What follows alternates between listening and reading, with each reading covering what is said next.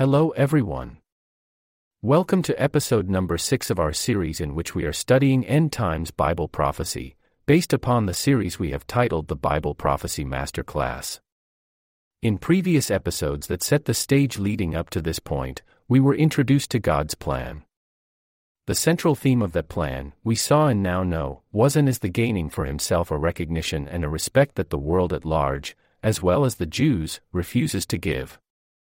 We also have seen that God's plan hinges upon the gathering and the resettling of his people in their land, thereafter, bringing them to a level of prominence and prosperity they have never known. In this and the following episodes, we will learn that, notwithstanding the blessings, the road to Armageddon will not be all peaches and cream, given that a coalition of hostile nations led by Gog, who is the leader over the land of Magog, have designs of their own with respect to the land and resources of the area newly resettled by the people of God. As usual, the text for this study is Volume 2 of the series called Judgment Day, Prelude to Armageddon, Part 2 Israel Catapulted to Global Superpower, subtitle, A Muslim's Nightmare, the writer of said series being Mr. Alvin Mitchell, and I, Liam, will be your affable host. Our sincere desire is that not only will you receive a blessing from this lesson, but that God will as well bestow his hand of blessing upon this and all of the studies to come in this highly informative and instructive series. Ezekiel 38 verse 1 through 3. Gog and Magog. Vendetta. Dead men walking. And the word of Yahweh came to me, saying, Son of man, turn your face toward Gog, the land of Magog, Rosh of Meshech and Tubal, and tell him, this is what Adonai Elohim has to say, Lo, I am against you, and I will put hooks in your jaws so as to bring you forth, after many days, in the last years, into the land brought back from the sword, upon the mountains of Israel. You will come up like a storm, and like a cloud you will cover the land, you will be sorely defeated upon the mountains of Israel, so that only 1/6 of you will be left, after which Israel will use and burn all your weaponry as fuel for 7 years, chapters 38:1-4, and 39:2-10. Sidebar. Their life having begun somewhere in the east, they arrived on Magog's steppes literally ignorant, an informed culture astute, as acute, informed and aware, their brutality being alas, stumped and their crafty dealings stopped, yet their calculating cunning never ending. They exist now, having roots most ancient, informed still astute as ever, acute without question, aware yes formally educated, today a writing culture, down on its luck yet prospering in its fight for survival, its chief weapon. Utter secrecy it abides openly, as in a darkened corner, cold and damp, virtually off limits to outside eyes, in the shadows of death, where none would ever look, awaiting the day, when the moment of its resurrection will come, delivered, as on a platter of opportunity. It fell off the annals of time, and that, not by chance, buried itself in the graves of no man's memory. It stands daily upon the world's stage, its identity cloaked and thus obscured, its mystery orchestrated, in a history hidden, meticulously maintained under a mantle of absolute hush. Who are these people? What place, what right, do they have for inclusion in God's plan regarding end-time things? What contribution might such a people make, as the end of all time and the apocalypse draw nigh? Are there such a people? And, while history could well end without them, why is it not likely to proceed, without them? Thus far, as we are still on the road to Armageddon, one of, if not the most significant of all the markers or pointers along the way has transpired, whether one thinks it is right, wrong, good, bad, or indifferent. The Jews, having declared themselves a nation, in 1948 are in fact, just that, a nation, and that, like a fly in the face of all odds. God promised he would be back, the word of God reverberated for millennia that he would come back, and though no hint was ever given in terms of circumstances surrounding his return, or the particulars of how he would be led to come back, guess what? He's back. And, whereas solidification of that right to exist as such was only one, or actually was reinforced 19 years later after triumphantly enduring the Six-Day War in June of 1967, wherein their brazen enemies sought their ultimate extermination, they are no less where they needed to be, about now, right where the Adonai, the Supreme, Exalted One, the Lord above all others, Elohim, God in multiple persons, wants them. As everyone knows, life is not all peaches and cream, nor are they exactly having themselves a field day, as danger literally lurks, nip and tuck, comfortable within the innocence of practically every new moment, at every turn. To protect against Palestinian extremist terrorists willing to blow themselves up trying to kill Jews, walls have had to be erected around the city of Jerusalem. Having begun to reap some benefit from the Sea of Salt, as promised, as shown, and having cracked the code to the doors of God's dark, secret storehouse, it appears still that the best is yet to come, an especially compelling thought, given Israel's prevailing need for energy, the majority of what it has been getting being expensive and foreign. And, when that best does come, trouble certainly no stranger to a Jew will come dragging in, right along with it. Without doubt, in the minds of many, the irony here will be the source of that trouble. Having seen to it that his people are once more settled in the Holy Land, owned adversarially by the sword for nearly 2,000 years, first by the Romans, then by the Byzantines, the Muslims, the Ottoman Turks, and finally by the British, as foretold by his prophets of old, and they therefore having begun to enjoy measurable success and prosperity from the fruit of their labors, Jehovah will intentionally, deliberately awaken and stir up a distant neighbor of the Jew, bringing him against his own people in an act of war, after many days, in the last years. The Romans came in 70 AD, but from the west, the Egyptians from the south, and the Assyrians and Babylonians from the east, in earlier centuries. The many recent skirmishes in that land have all involved local Arab groups. These include an ancient foe in the Syrians, to the north. But, what of this new, active threat to the sovereignty of the Jewish state? We know that it has yet and, with the Jews situated at home, is now ripe to occur. Who is this threat, and why will they be incensed, and incited so as to do, against the nation of Israel, what it appears they might have been prone to effect only reluctantly, otherwise? Moreover, why is God's attitude, his disposition toward them laced with such vitriol and ill will?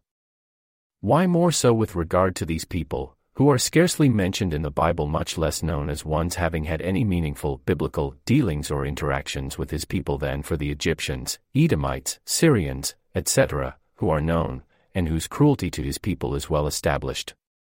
Finding out may be as simple as conducting an assessment of this curious query in the form of a brief commentary of these 2 chapters of Ezekiel. Setting the stage for the apocalypse.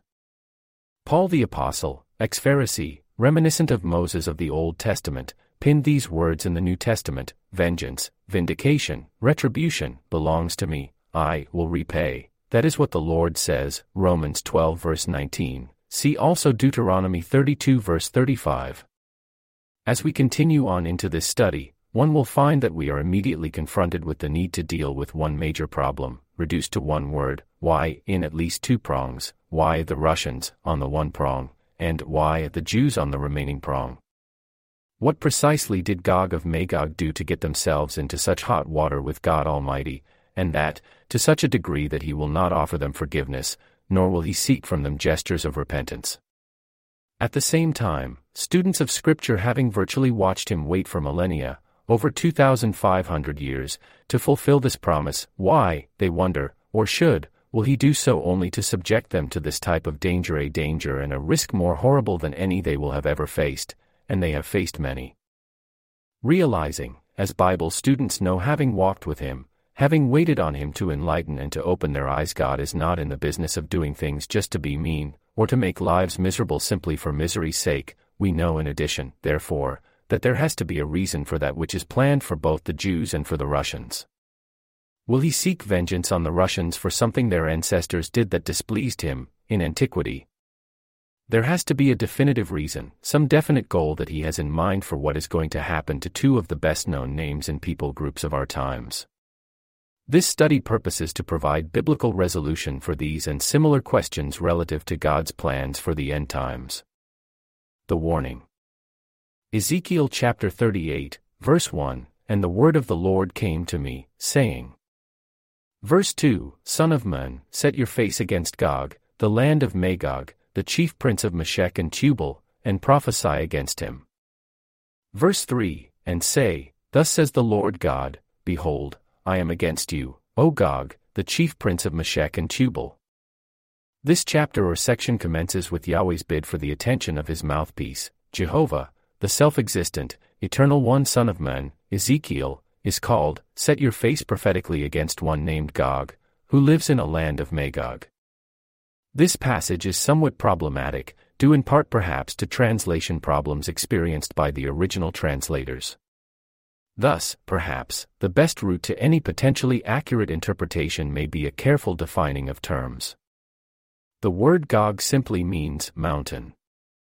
It is used only 10 times throughout the Old Testament, 1 in 1 Chronicles, 7 times here in Ezekiel. It occurs 1 time in the book of the Revelation. It is not immediately clear, by its use in 2, whether the reference is to an individual or to a region. What is clear is that the symbolism here points to stature or status, as it relates to others around it or him.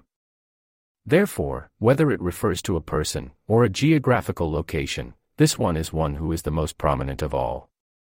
It might best be interpreted as a title, more so than an actual name, although, as will be shown, to further distinguish this one and to accentuate his prominence, this name does in fact carry a separate and distinct title.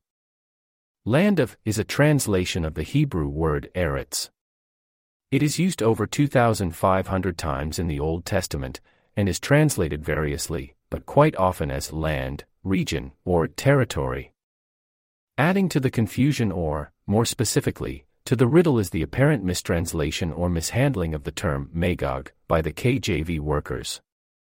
In the Old Testament, it is used only 4 times, 1 in Genesis 10, 1 in 1 Chronicles 1, and 1 in Ezekiel. It, like the term Gog, also appears in the book of the Revelation. We know from the table of nations found in Genesis 10 and in 1 Chronicles 1 that Magog was one of the descendants of Noah, following dissipation of the flood waters. Thus, it is the name of a person.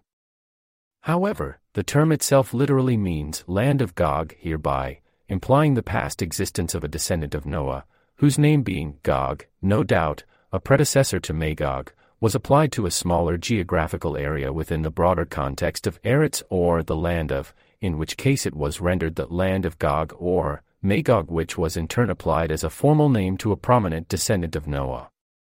Magog is used to refer to the place or region where the descendants of Magog settled, between the mountains of Cappadocia and Media. Thus, insofar as the expression chief prince modifies Gog not Magog, that appears to be the best sense of its usage here. Therefore, God's address ultimately is to a mountain, Gog, in the midst of a region led by or subordinate to the mountain, Magog, as in a capital state, which is itself a subregion of a broader geographical area, erets, or land of, or nation. Chief prince translates the Hebrew word Rosh, Hebrew, Rosh equals Rosh, meaning head, top or first, Nasi, Hebrew, Nasi equals Nasi, meaning prince, chief or leader, could also be a king or sheik, that is, he is the one who presides, the king or president, if you will, i.e., he is the head of the lesser princes, chiefs or leaders, who lead 2 other main territories within this land of Magog, namely Meshech and Tubal, since these were all brothers and sons to Japheth, grandson to Noah. The implication seems to be that they all settled in the same basic region, where Magog, the land of the mountain, was the more prominent among them. Thus, the area bore, and bears still, his name.